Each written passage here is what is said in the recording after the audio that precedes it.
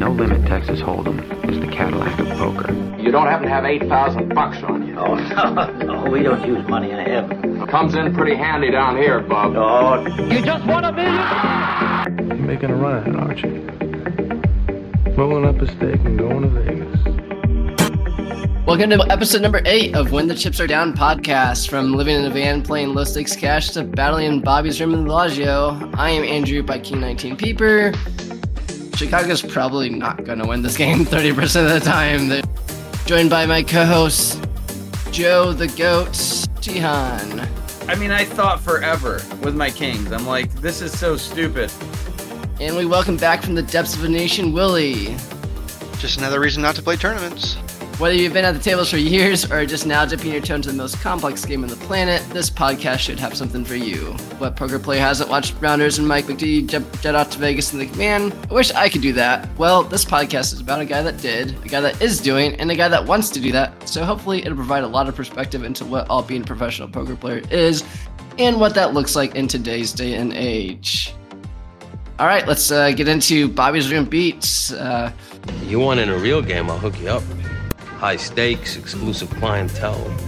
Joe, how things been in the high stakes world? And you're not just in battling in Bobby's room. You also grinded some tournaments this week, I guess.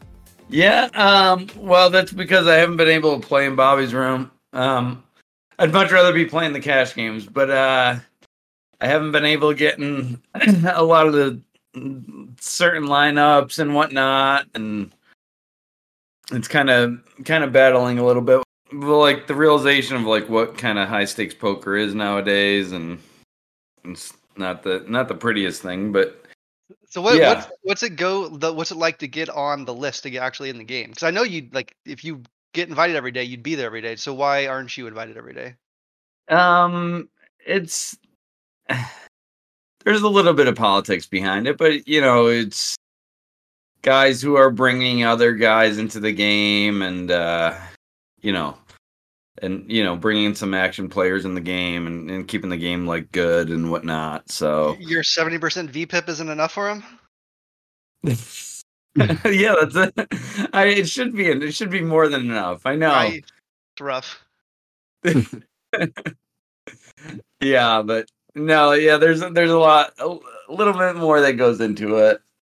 But the guy overall, it's been good. I've been able to play like a decent amount, but just not so much this week. So not a lot of hands from Bobby's room.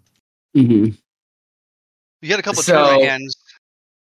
Yeah, we got some good hands to talk about this week.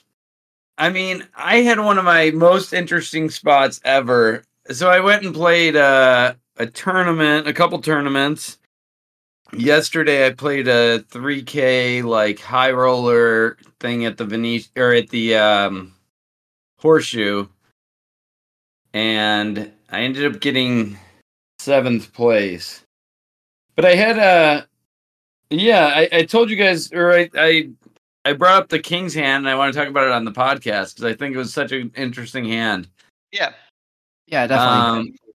All right, so I'll tell you guys the history, or the hand history. I had a good amount of chips. Anyways, we're playing 5K, 10K, lose a couple pots, and now I'm down like super short, and I'm just about to pay my big blind, and I have 40,000 in chips.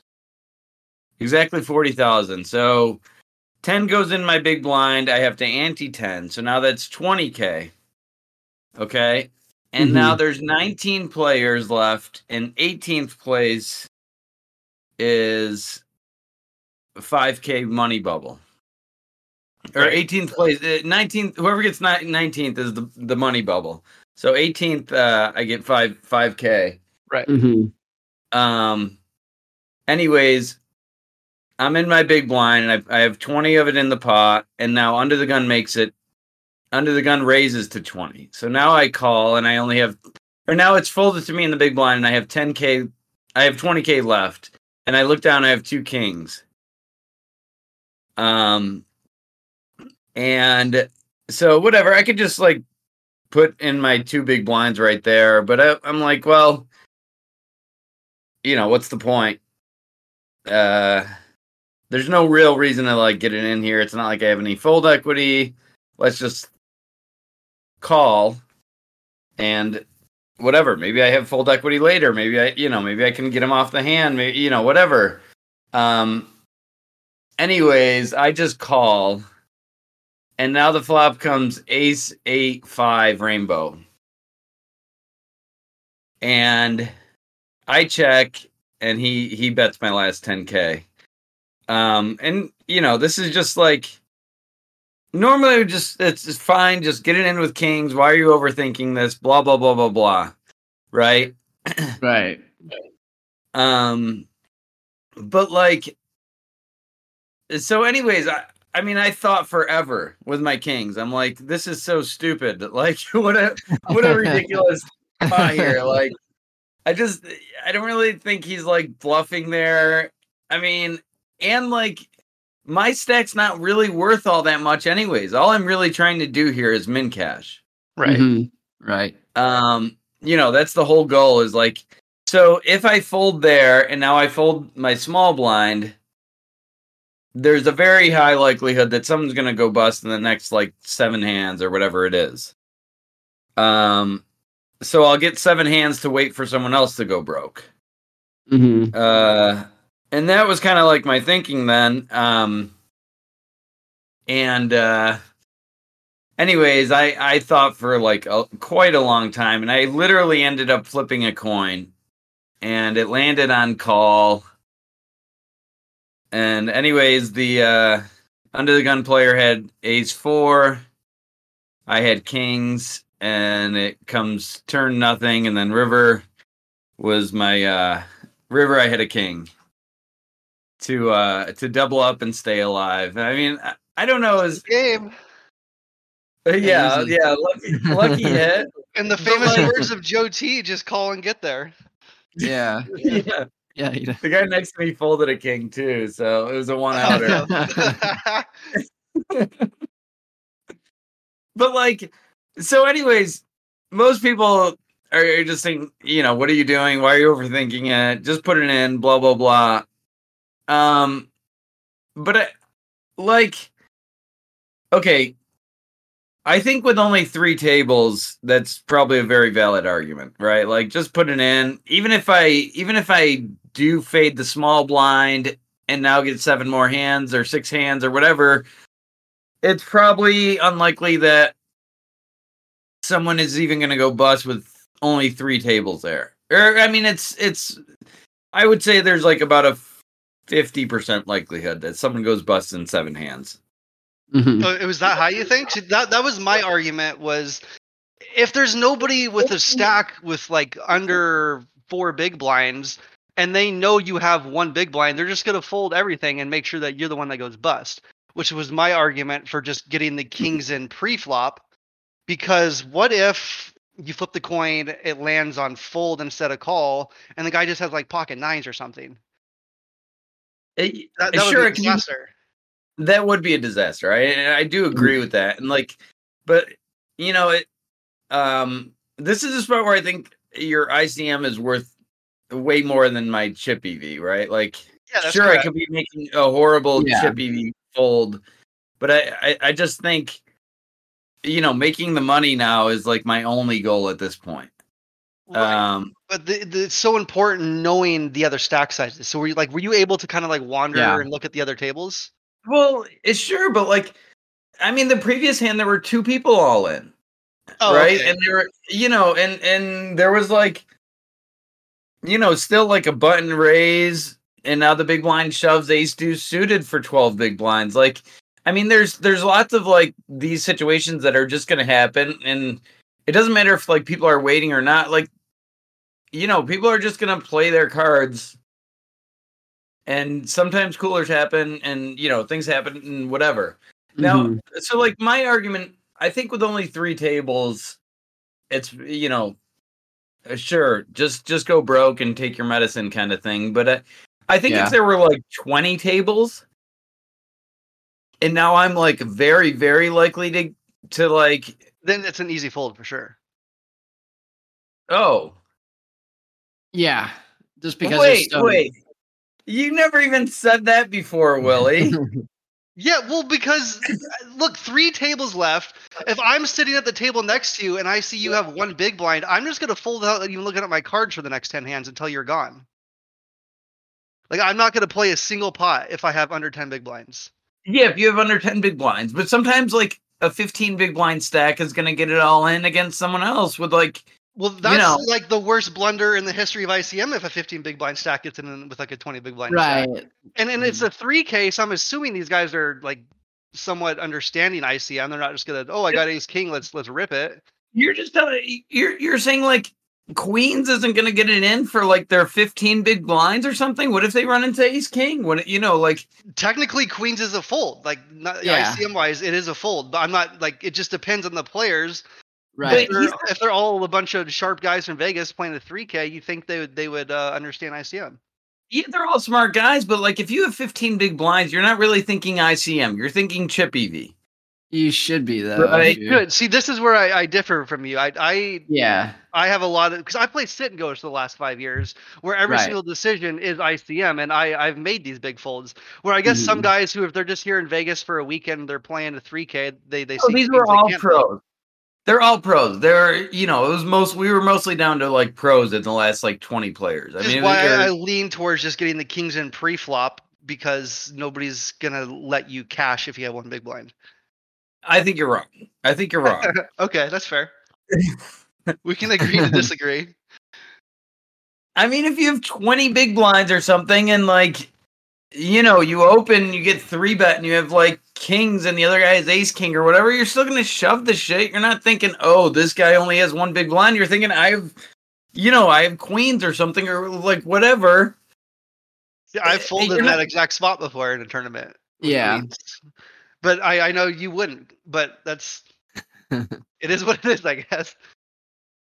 Yeah, that was the main question of just like how big of mistakes are these guys making, because they should be folding damn near 100% of the range if you only have 1 big blind. And big blind ante has changed this format a little bit too, and you'll see this in like high rollers and stuff where guys will go all in for they'll have like 20 bigs and they'll go all in for 19. And or not all in, but they'll raise 19 and then get shoved on and then fold because the big blind ante just makes it so much so more valuable having that 1 big blind remaining. Right. Yeah. So like I said, I think if there's like 10 or 15 tables, like it's a different story. Like I might have to, I would have been. I probably would have folded my kings on the flop, to be honest. Yeah, because somebody's way more likely to bust with so many people. Yeah.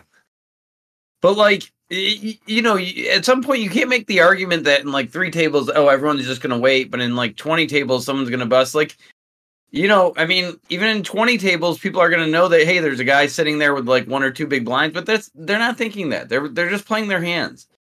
So anyways, that was an interesting spot. Most people think it was kind of like ridiculous, but I was just like, hey, man, a very interesting spot. Yeah, ICM is crazy. Yeah. And in general, like shoving mistakes are almost always way less of a mistake than calling mistakes in ICM. Calling mistakes in ICM are pretty brutal. Yeah, I agree with that. Yeah, I had a hand like yesterday where I had 23 big blinds and the small blind with ace-5 suited. And I ended up shoving, but it just felt like, damn, this is a lot. Mm-hmm. That is a lot. I mean? Ace-5 is a lot. 20 bigs. Yeah, you can just go 2.5x and see what happens. Yeah, but I had ace-5 suited. I was like, eh. Okay. Talking about solver kids. I mean, you do make him fold better hands a lot. What other hands? Will you want to talk about? Sure. I sent one to you guys last night, and JK said he liked my line, and you said you didn't. But anyways, it's 3-5 at the Venetian, probably 1,200 to 1,500 effective, somewhere in that range. But I just table changed, so I don't know this person at all. It's probably like my third hand at the table. A young, like Eastern European female makes it 25 in the cutoff. I have ace queen of clubs in the small blind. I 3-bet to 125, and she calls. The flop is queen of hearts, 10 of hearts, 8x, and I lead. 7. I realized it was definitely an 8. Looking back on it, I typed 7, but it's an 8. Oh, okay. But it does change things a little bit, but yeah. So queen of hearts, 10 of hearts, 8x. I lead for 130, and she calls. I think that's all pretty standard there. Maybe I could size up a bit. Yeah. The turn is 6 of hearts, so 3 hearts on board now, and it goes check check. And the river is a jack of hearts, so any 9 makes a straight, ace king makes a straight, and there's 4 hearts on board. And I think at this point it's a good spot to turn my hand into a bluff. I think obviously if she doesn't have a heart, she could fold 2 pairs, maybe even the ace king straight. Probably a 9 for sure for a straight. So I bet 275. You think that's good sizing? Do you think my line makes sense? I mean, I can have the ace or king of hearts pretty easily, in my opinion. Okay, yeah. When you sent the hand history, it was queen 10-7, but like now queen 10-8. It's a little bit different. I think it's pretty ambitious if you. I would call it a 9. Just a naked 9. You never have ace king, so ace king and a 9 are all the same shit. Why can't I have ace king? Because there's 4 hearts on board. Yeah, you're right. I wouldn't bet ace king, but I could. Yeah, you're not if betting I had ace king. I might check. Yeah, I wouldn't. Yeah, if you have ace king, you're not gonna bet. You're just gonna check, and like you're not gonna like. Yeah, so I'm not saying you can't have ace king. You're just not gonna bet ace king. That's fair. Mm-hmm. When there's 4 hearts. I'm basically only betting the ace or king of hearts. Yeah, like yeah, a good heart.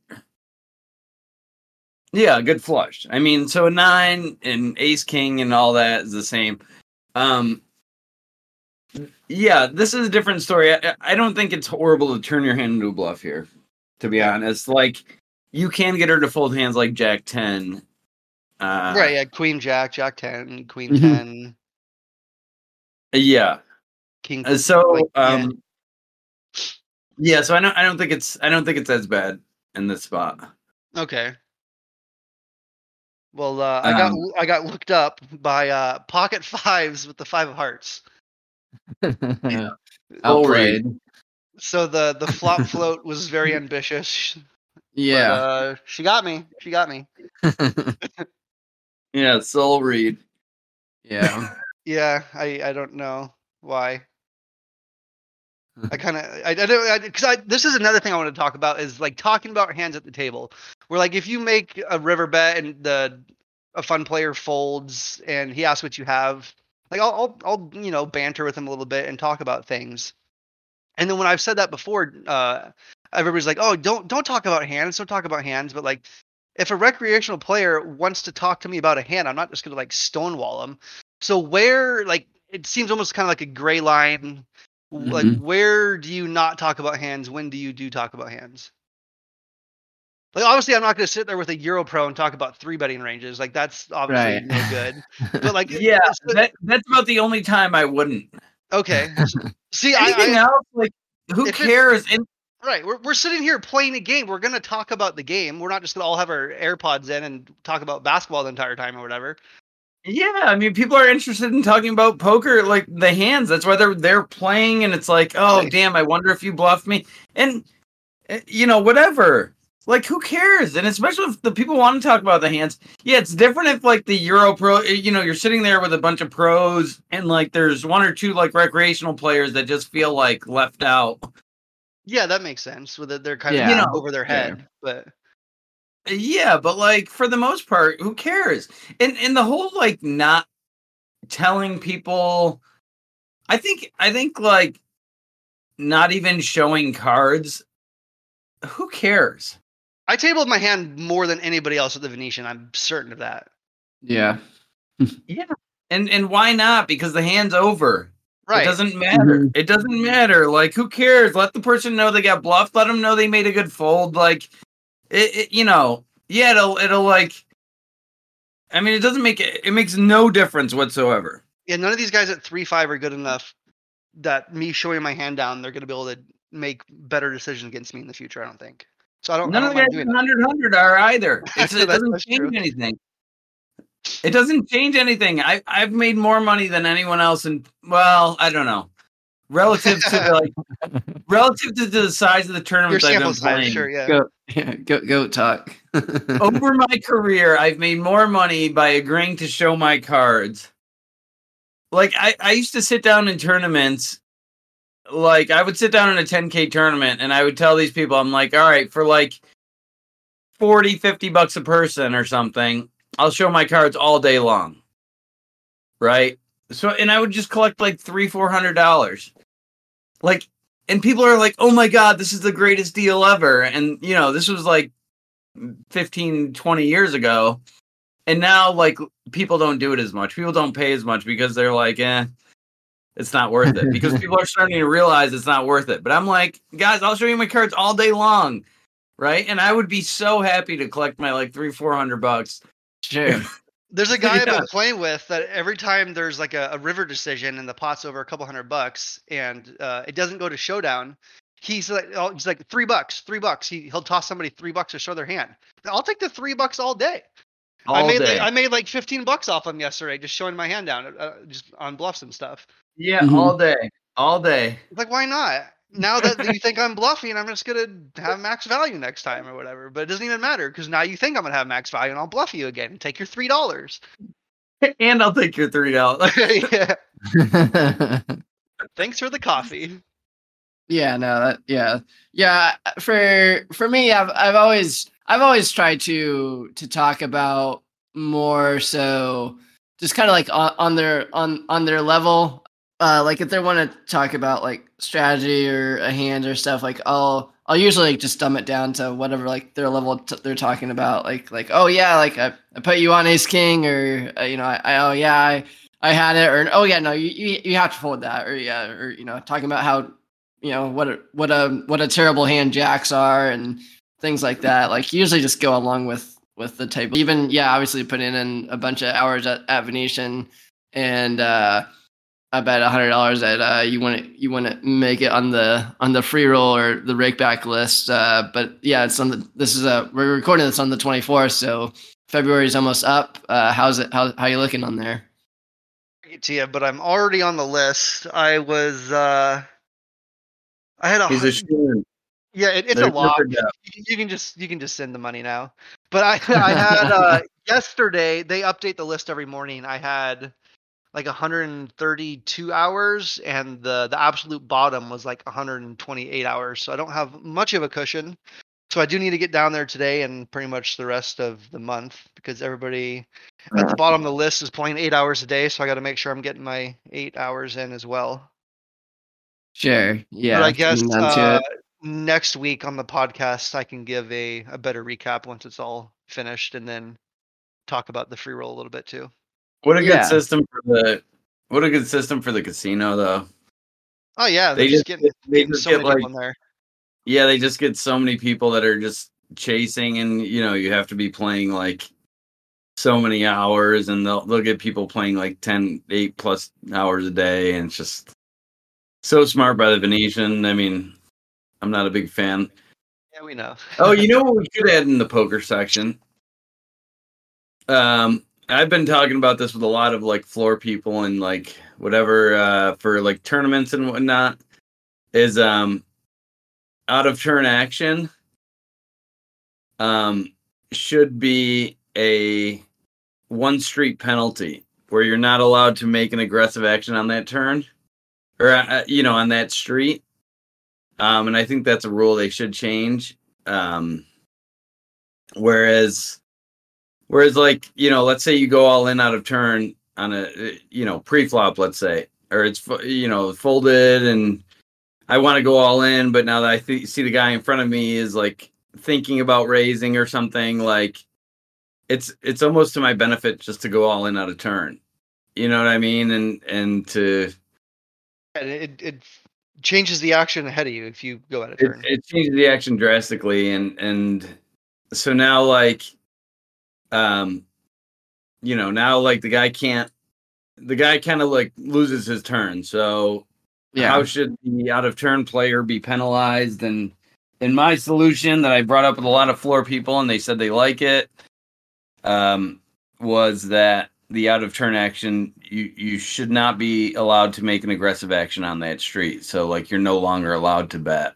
I don't know when it'll be changed. I've talked with a lot of like floor people about it, and a lot of them seem to agree with me. Like the floor people I respect anyways, like guys at the Win and the World Series of Poker. I think it could be a long time coming. But I think that's a rule that definitely needs to be changed, along with the shot clocks for sure. Here's something we should talk about. I just saw this on this morning on Twitter, and like EPT or something. The guy Yohviral. Oh yeah, the endless tanking. Yeah. And the endless tanking, and I even experienced it yesterday with stalling going into the bubble and stuff. And now I haven't played tournaments in so long. I was a tournament pro, like a somewhat relevant up until about 2011, and like now I'm like no longer relevant in any way, because I just don't. But like whatever, I didn't realize what tournaments have become and like people stalling and things like that. And it's just like, I saw it yesterday, like when we were 2 from the money and 3 from the money and guys like tanking on lots of decisions. And I'm like, man, this guy must have a tough decision. Then it's like, oh no, wait. Oh no, wait. I didn't realize he's just stalling. Like, yeah, they want their extra $17 in EV for tanking for 45 seconds. Mm-hmm. Yeah. So throughout this tournament, I was just getting so annoyed with like a lot of these pros. And I mean, these guys are all good players too. Mm-hmm.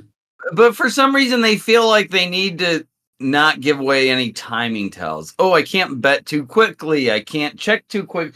I have to like stare them down first. I have to do this and blah, blah, blah. Like all this bullshit that's just extra noise, in my opinion. So bad. Like, it's so bad for the game. It's so goddamn annoying.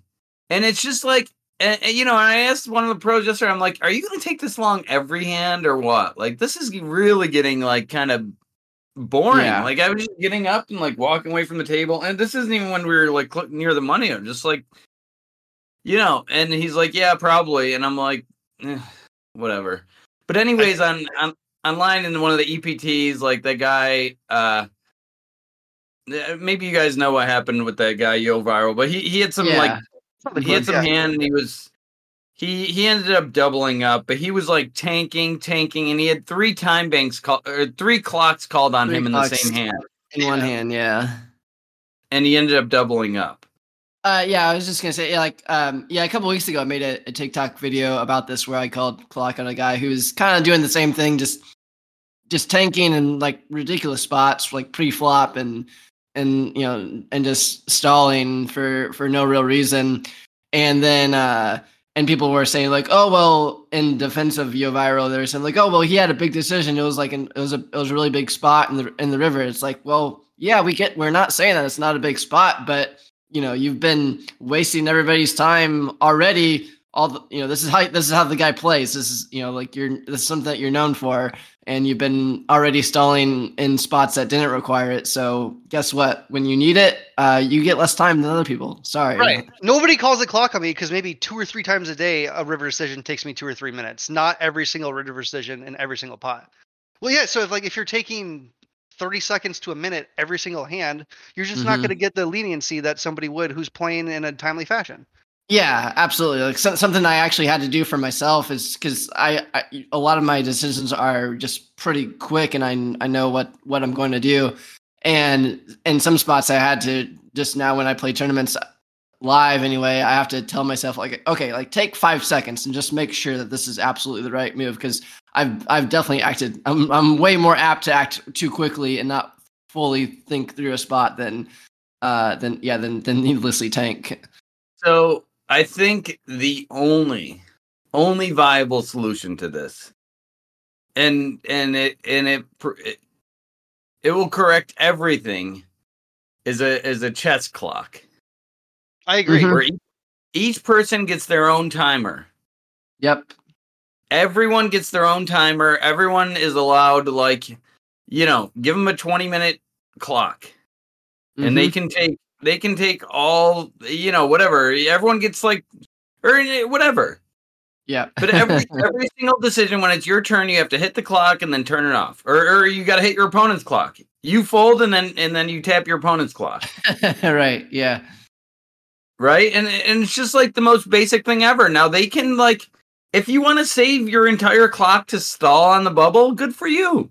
You can do it. Stall away. Mm-hmm. Stall away. Good job. You saved your whole clock and now you can stall. Like, do whatever the hell you want. But, like, give everyone a chess clock where everyone gets the same amount of time, and it's especially in tournaments. That's the only fair way to do it in tournaments, in my opinion.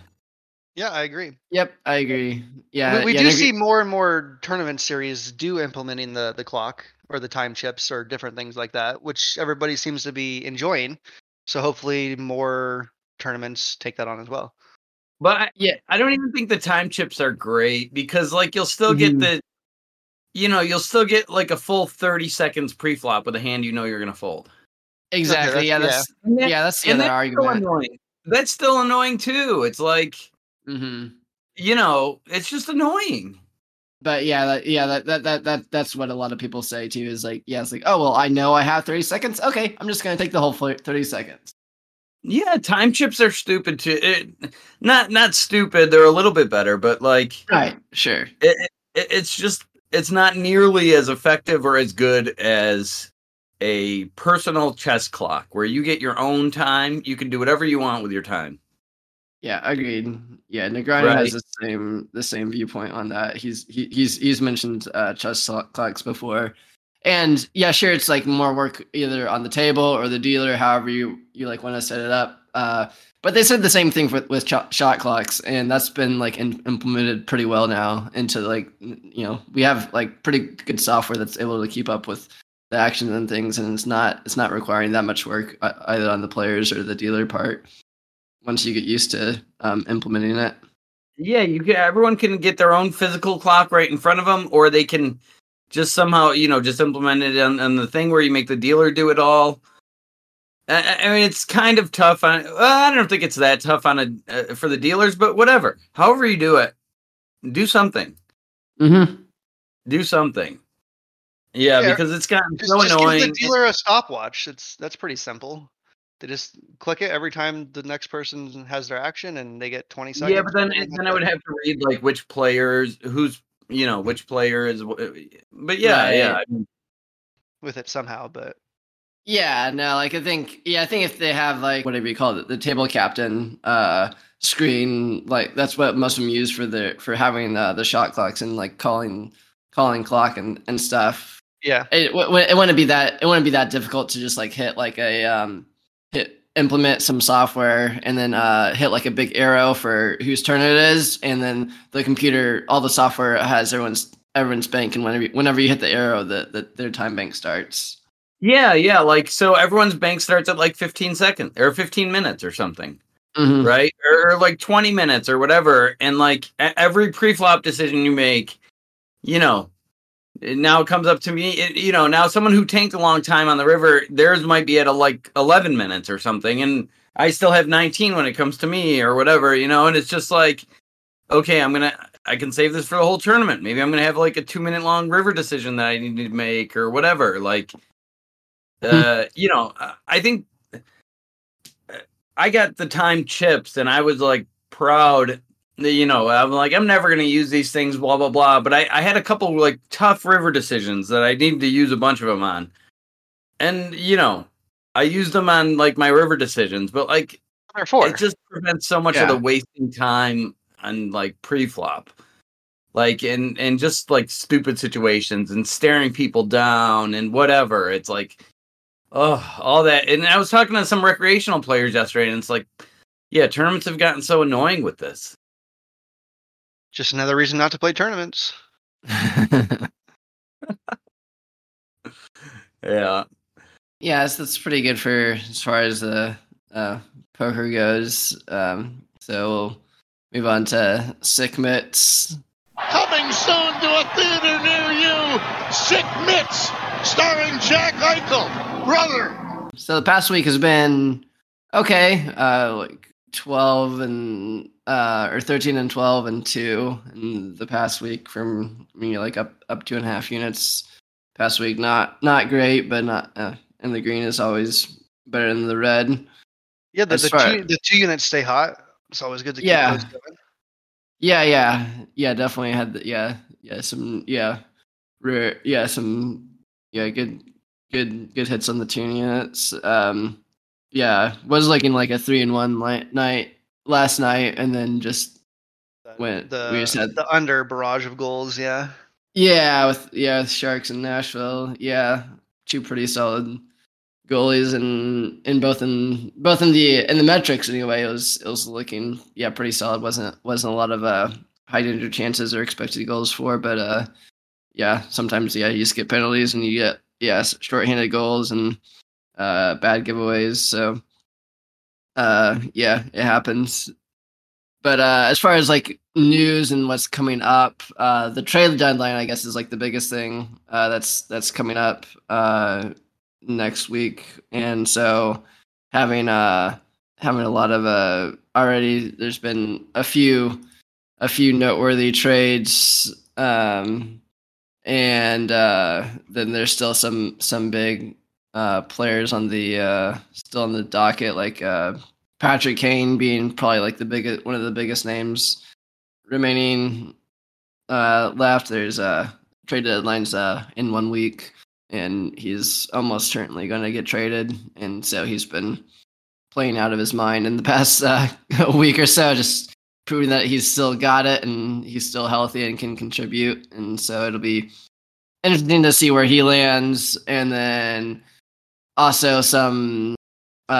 it'll be interesting to see where I think there's going to be like kind of like a barrage of goalies that get traded, and kind of like the first one will kind of have a domino effect on the other ones. There's about 6 or 7 teams that really need a goalie or need to make a move for a goalie, and if they want to try and do something in the playoffs.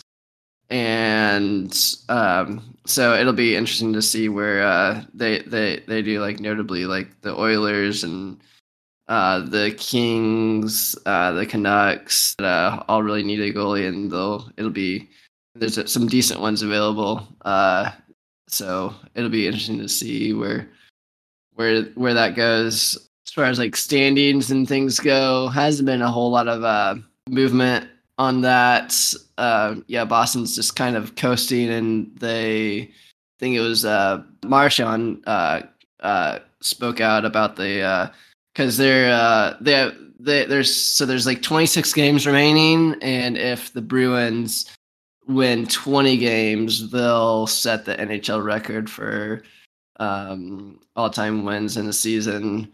And when asked about it, Marchand said kind of the same thing that I did last week, saying was like, "Hey, like we're just trying to play games, and we're like we want the cup. Like we're records don't mean a lot to them, yeah, for sure. Yeah, we're obviously like not gonna try and play bad hockey. And the NHL has definitely done a good job of not taking load management to the extreme like the NBA does, where you'll have people just sitting for no reason. After the trade deadline, that's really like when you start to get a more clear picture of what teams are kind of positioning themselves to hopefully go on a run, or at least be in contention anyway in the playoffs. And then some teams are just already in just full rebuilding mode, and they don't really care, and they're just going for the draft, because the draft is also like very interesting this year, because this upcoming draft with like Cale Makar and some other just incredible people, this draft will be like incredible this year, and so it's teams are like really incentivized to get a high draft pick this year, or position themselves to get one.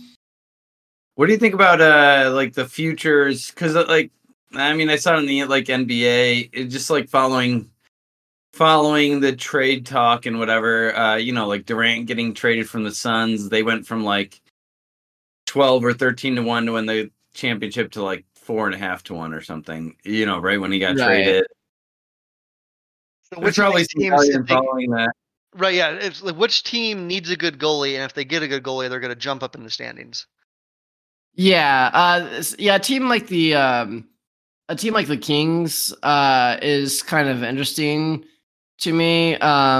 They're certainly not a top tier team, but they have enough pieces offensively and defensively to hang with a lot of the teams, and neither one of their goalies is really getting the job done. So if they could get a goalie, I think they're already like a pretty long shot. So 33 to 1 right now. Yeah, a team like the Canucks or Seattle Kraken, both of those they have like just incredible offense, and the Oilers probably make a move at least for a defensive man, if not for a goalie. Is the Oilers' problem on defense or the goalie, or a combination of both? Combination of both. They just need some help on the back end. There's no team in the league they can't put up 4 or 5 goals against. But yeah, they just lack depth defensively, and then they lack goaltender. So chance to make the playoffs, you think? Who? The Kings? The Canucks. Oh, the Canucks. I think they have if they get some help, if they get a goalie, then yeah, I think there's a decent chance that they could get into a wild card spot. I've seen them at 75 to 1 to win the cup, and I do love a good long shot, so he might be convincing me to sprinkle a couple bucks there. And growing up in Washington, I was a Canucks fan before I moved to Vegas to become a Knights fan. They're my closet team. Nice. Later in the season, or maybe just this season in general, I've seen so many like minus 300 to minus 500 favorites, and I don't remember seeing that nearly as often in past seasons. Is that yeah? No, that's a good like recency bias I'm noticing, or what? Yeah, no, that's a good point. The NHL definitely is a league of the haves and have-nots this year. There's not a whole lot of middling teams, and there's definitely like a lot of teams that are like upper tier and could very easily, any one of them could win the cup, and then just some teams down bottom tier where it's like, yeah, they shouldn't be favored versus like almost anybody. So yeah, like you'll see teams like Anaheim and Chicago Blackhawks and Arizona. Those are probably the 3 top bottom feeders. Then like Detroit's not too far behind them. They're really bad. When you get teams like that versus top teams like Toronto Maple Leafs and Carolina Hurricanes and Tampa Bay, then yeah, and especially if the favorite is at home, then that's just going to be like $1.50 more that's added onto the line, and so especially when you get like teams on like back-to-backs and 3 and 4s, and already teams that are in bad scheduling spots, that's going to be partially baked into the line, on top of already being like a minus 250 favorite when they're at home. Then then you're just gonna get pretty crazy prices on 4 and 5 to 1s on for money lines, which is just pretty crazy. Then there's one of the podcasts that I listened to for the Action Network. They were talking about on some of these money lines anyway. They can still be not fully correct for what the actual true odds should represent. Like there was, who was it? think like Chicago came to Tampa last week, I think, and Tampa was like a minus 300 favorite, and they were talking about that game, and they said, yeah, like so, like Tampa is projected. You put this like into like expected like winning percentage, like this is like saying that Chicago is going to win the game like 30% of the time. And the guy's like, you know what? Like, honestly, he's like, I would never lay minus 300, but like, honestly, like Chicago's probably not going to win this game 30% of the time. They're probably it's not like going to 10%. win. Yeah. So like, it's a big price, but like, there are still some instances where it's like, yeah, no, this is still probably still plus EV to bet the Lightning. And that's not something like I'm not a guy to very rarely try not to go past 150 if I can help it in most spots. But that's something that is just in terms of like talking about like what actual value is and things that a lot of people will get wrong and saying, like, oh, well, this team's minus 200. There's obviously no value in it. It's like, well, like not necessarily like minus 200 is a lot. And, but, if they should be minus 600, then there's, you're printing money at minus 200. So value to be had. Yeah. Right. Yeah. Not. Yeah. So, and just because there's, and same thing with like underdogs, it's like, oh, well, it's plus money. You can't argue. No, like you can definitely argue, like, something's like 1,000,000 to 1 chance and someone's offering you 5,000,000 to 1, then, then that, sure, there's obviously insane value on that, but it's never going to come in. So we can move on to meaningful to some. That's going to be a touchdown. There's no extra point, but that may be meaningful to some of you. And you know who I mean. And any other sports I know that that are heating up besides other than hockey. It's kind of a little bit of a dull year, or not dull year, but a dull part of the season when after football ends. Yeah, we're just not much to talk about, really. Just waiting for March Madness. I haven't been following college basketball as much this year as the years in the past, but it seems like there's not really a number one team in college basketball this year. So March Madness should be exciting. Some upsets, lots of upsets, lots of unknowns. Anybody can win, but I guess that's kind of the theme of March Madness every year. Yeah, yeah, it seems to be the way that NBA is going this year too. Like there's just a lot of really competitive teams, and there's not really a lot of like teams that are way above other teams and teams that are way below other teams. Is what it seems like anyway. There's a lot of big trades recently in the NBA too that I'm kind of just waiting to see how certain players start meshing with their new teams, and then we'll get a better understanding in a month or so, right towards playoff time, who actually has a shot at contending. Yeah, for sure. Yeah. Yep, that all sounds good. There's one of the best times of the year is when you have both playoff hockey and playoff basketball. Pretty good. So, thanks for hanging out. Review, give us 5 stars. Email us with any feedback, good or bad. Love to hear from you. Reach out to whenthechipsaredown@gmail.com. Feel free to send in your own hand or questions you might have about poker. We talk to each other pretty much every day already, so the whole reason that we're doing this is to provide value to others in this space. So please let us know any thoughts or questions you might have, and we'll get to them. You can find myself at Viking19 on YouTube, Instagram, TikTok, and Twitter. You can find Joe Tihan at ThanJ on Instagram. And you can find Willy at Brandon Fayant on Instagram. Coming up in episode number 9, we'll hopefully be back in Dallas and back on the live grind, and Scott and I dive more into my own background and how I got into this crazy, incredible game we call poker. Keep grinding, guys.